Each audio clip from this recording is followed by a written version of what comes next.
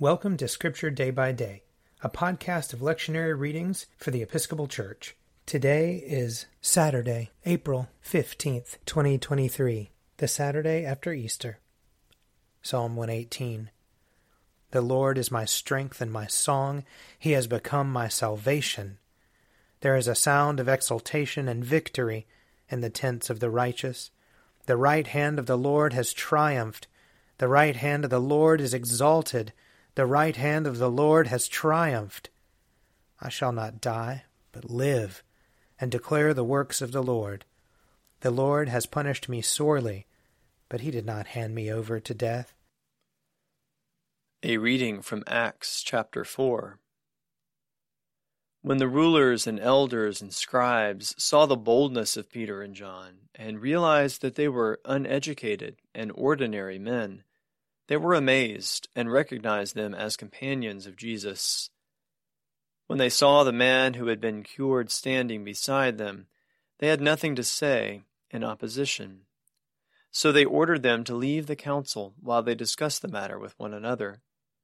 They said, "What will we do with them? For it is obvious to all who live in Jerusalem that a notable sign has been done through them. We cannot deny it. But to keep it from spreading further among the people, let us warn them to speak no more to anyone in this name."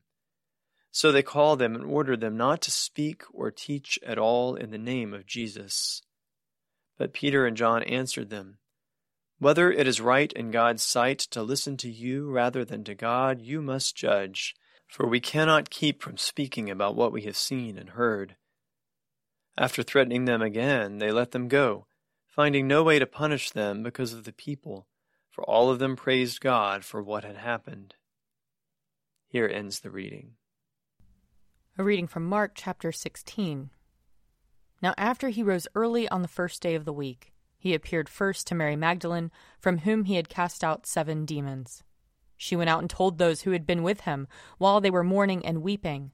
But when they heard that he was alive, and had been seen by her, they would not believe it. After this he appeared in another form to 2 of them, as they were walking into the country. And they went back and told the rest, but they did not believe them. Later he appeared to the 11 themselves as they were sitting at the table, and he upbraided them for their lack of faith and stubbornness, because they had not believed those who saw him after he had risen.